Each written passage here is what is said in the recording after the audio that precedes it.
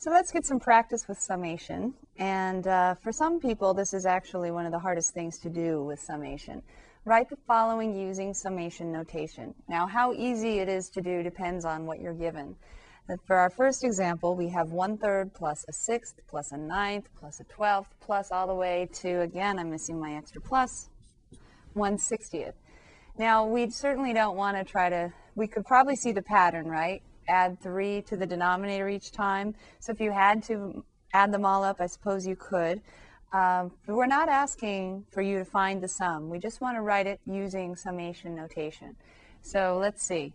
What's the pattern? We start with 1/3. The next one is 1/6. The next one is 1/9.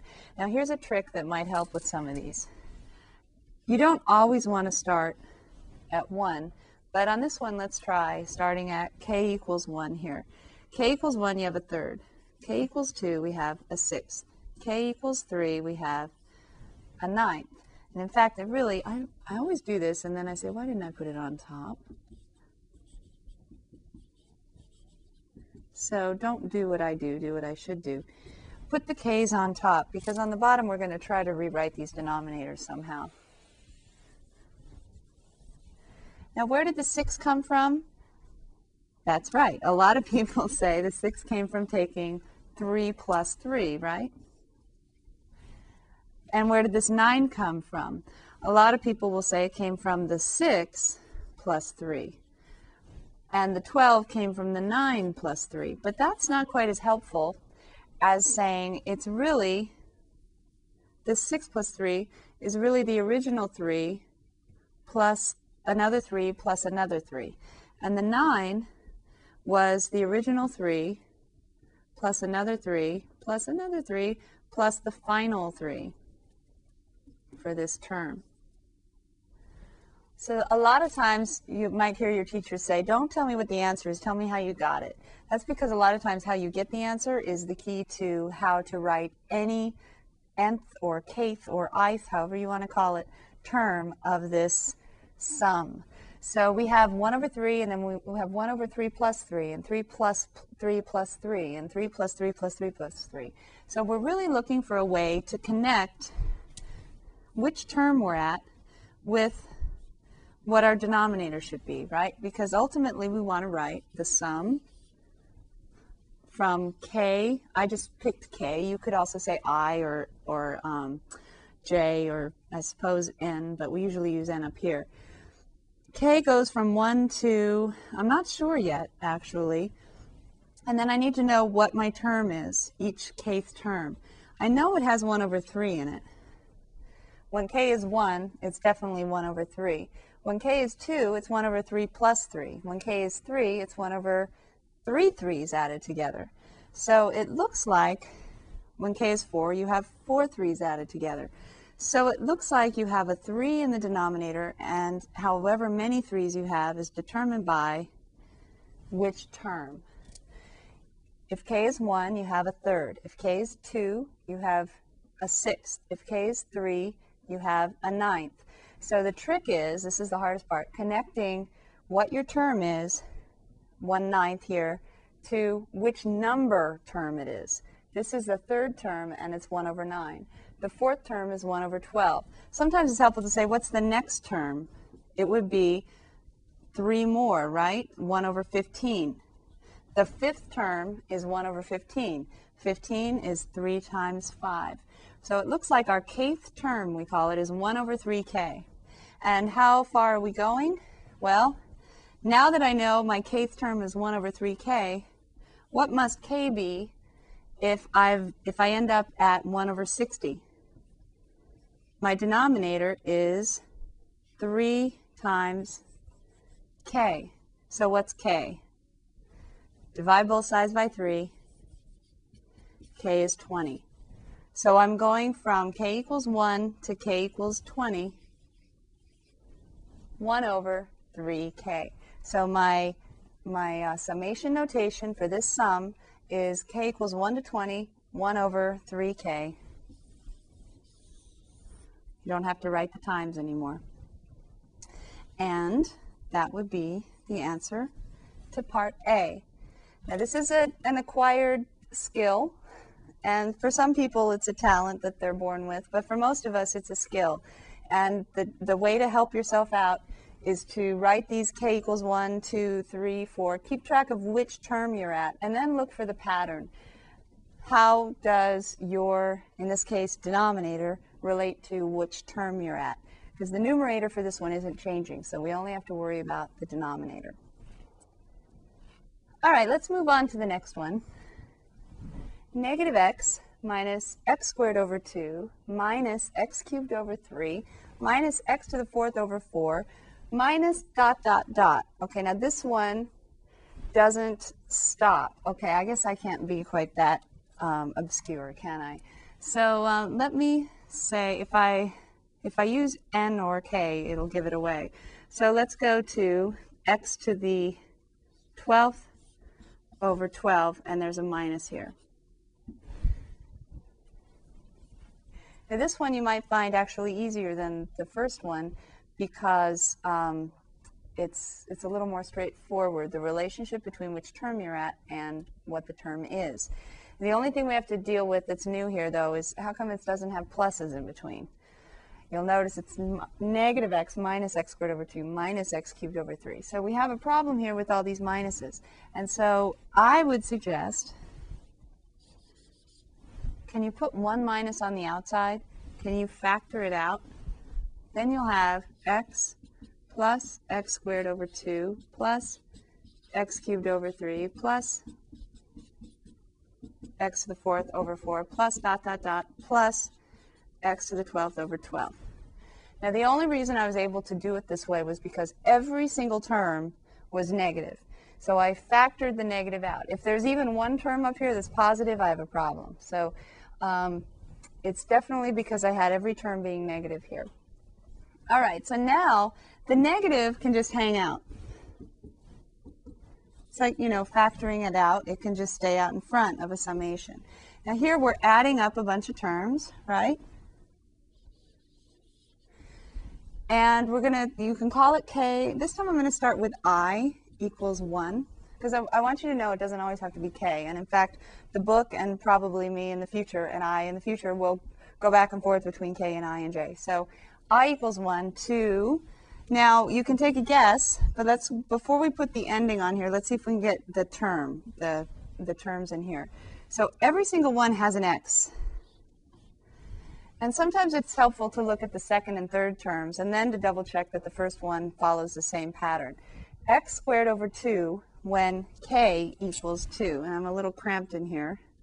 But when k is 2, you have the term x squared over 2. And when k is 3, you have the term x cubed over 3. So when k is 4, you have x to the 4th over 4. So I'd like you to take a minute and pause and write down what you think the kth term is, or in this case, the ith term of this sum. So I equals 1, you have, oh, look, I said k. I'm already confusing myself. These are i's. The ith term, the second term, the third term, the fourth term. When I is 1, you have just x to the 1. When I is 2, you have x squared over 2. So the ith term is x to the ith power over I. Double check that it works. 1, x to the 1 over 1. 2, x squared over 2. 3, x cubed over 3. 4, x to the 4th over 4. All the way up to x to the 12th over 12. So I goes from 1 to 12. So the sum, I'm going to put it all in blue now so you can read it.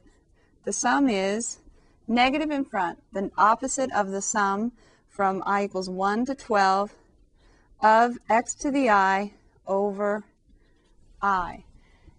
And the summation notation is allowing us to add up a bunch of terms from 1 to 12, and these are what the terms look like. And notice these terms depend on what I is. And this also has an x in it. So this one has two variables. It has x, which for our purposes kind of acts like a constant. It's just always x. And then I is changing from 1 to 12 in a very step-by-step methodical pattern. 1, 2, 3, and so on. So there's our sum for part B.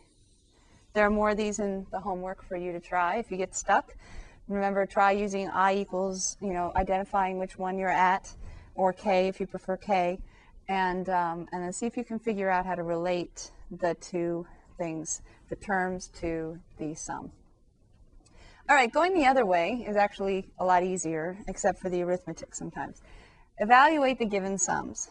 A is I equals 1 to 4, I minus 1 over I. Now, I'm not too concerned about the actual answer. If you just write out the sum of all the terms, that's okay with me, because you have fractions here, and that might not be so fun. So go ahead and pause and try this one, and then come back and check your work to mine. Coming back, we have I equals 1 to 4, I minus 1 over I. That means I starts at 1, so I'm going to have 1 minus 1 over I again. So that's 0 over 1. That didn't do anything, right? That's 0. Plus, I is 2 now, minus 1 over 2. That's a half. Plus, I is 3, minus 1 over 3. That's 2/3. Plus, my last term, I ran out of room. I stop at 4. So I have 4 minus 1 over 4, which is 3/4. So I have 0 plus a half plus 2/3 plus 3/4. And you may notice a pattern here. See if we can zoom in on this. 0 plus a half plus 2/3 plus 3/4. Notice that each term in the numerator and the denominator gets increased by 1 as you go up in your terms. And you can see why that is if you look at the original term, just back here a little bit, I minus 1 over I. So the denominator is 1 more than the numerator, but then as I increases, the numerator and the denominator each increase by 1. So the sum, if you want to get a common denominator, this isn't impossible, and I don't want to encourage people to think they need a calculator for this. So I could do this. The common denominator is 12. 1/2 is 6/12, plus 2/3 is 8/12, plus 3/4 is 9/12. So if you add these all up, you get 14 plus 9, or 23/12, which is 1 and what's left over? 1 and 11/12. Double check, 12 times 1 is 12, plus 11 is 23. So 1 and 11/12 is the sum from I equals 1 to 4 of I minus 1 over I. All right, next we have the sum j equals 1 to n of j times j minus 2 all over 3. So this one, I'm using a different index of summation, this is called, because I don't want you to think that it only works for I or k. J equals 1 to n of j, parentheses, j minus 2 over 3. Now, this one goes to n, right? So if I go to n, that's like a bigger, harder problem, isn't it? So now I'm going to need a little more work on this. I'm going to use the linearity property, and I'm going to use the formulas that we saw in the first part that we have written down on the board still. Now, in order to do that, I want to rewrite this term a little bit. Now, if you wanted, you could write this out starting from 1, 1 times 1 minus 2 over 3, plus 2 times 2 minus 2 over 3, plus 3 times 3 minus 2 over 3. And you'll be able to get terms for each of these. But then we're going to n, so then you could say plus, dot, dot, dot, plus. I guess I should write the nth term. Actually, I'm not going to waste space on this. It would be n times n minus 2 over 3 would be the nth term at the end of the sum. But what does that equal, the sum of all these things? There's another way to write it that's a lot more useful, just like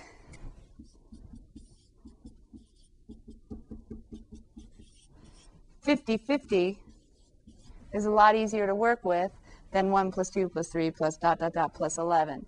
So I want to write the sum here, if I can, in a different way. Not all of them will be able to be written in a different way. So you're going to be getting very contrived problems in this section so that we can actually rewrite these a different way. So now I'm going to deal with, first of all, the fact that I have 1/3 in the denominator, or I have 1/3 as a factor of this term, 3 in the denominator.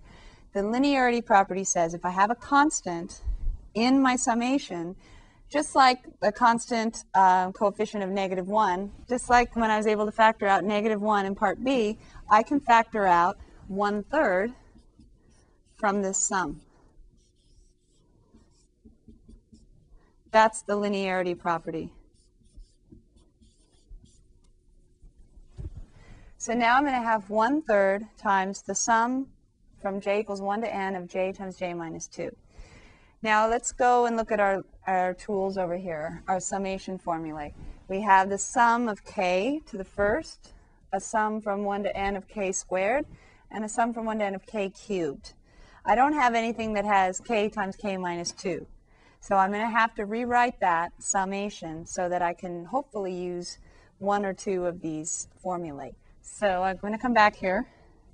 1/3 sum j times j minus 2. I can use algebra and distribute the j's. So I'm going to do that. And now I have 1/3 the sum j equals 1 to n j squared minus 2j.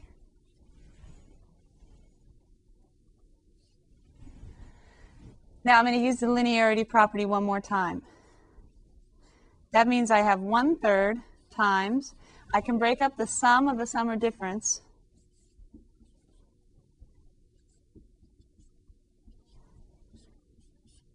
but make sure both of them get multiplied by 1/3. It's kind of like distributing back in. Oh, you know what? Can I take that 2 out as well? Instead of minus 2j, I'm going to have minus 2/3 the sum of j to the first. Now this might start looking familiar. The sum of something squared, we have a formula for, and the sum of something, that's what Gauss did, 1 plus 2 plus 3 plus ... to n. So we have formulas for each of these. So now it's a matter of just rewriting the summations using the formulas, which are more workable a lot of the time than these summations are. So I'm going to rewrite this as 1/3, and I'm going to go to my formula for the sum of k equals 1 to n of k squared. Now even though this is k, it doesn't matter. J is a dummy variable. So k squared from 1 to n is n times n plus 1 times 2n plus 1 over 6. So j squared is the same thing. J squared from j equals 1 to n is n times n plus 1 times 2n plus 1 all over 6. And then I have minus 2/3 times the sum of j from j equals 1 to n. The sum of j from j equals 1 to n is that same formula that we discovered at the beginning of the section, n times n plus 1 over 2, n times n plus 1 all over 2. So now at this point, I can clean this up a little bit. I'm not going to ask you to multiply this out, even though you could. You can just leave it as n times n plus 1 times 2n plus 1. But the 1/3 times the 1/6 we could write as 1/18.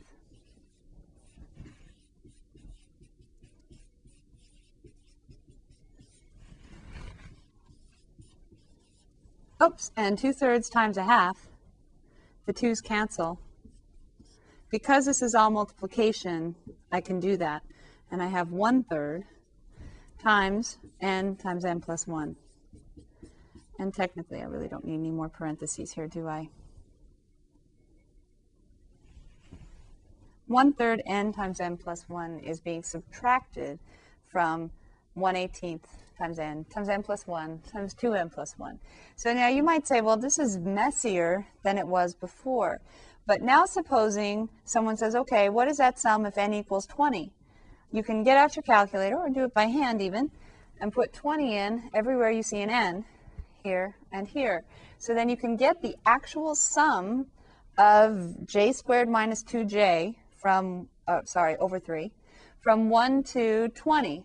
Or if someone says, oh, no, sorry, I was wrong. I need you to add them all up to n equals 40. You say, okay, no problem.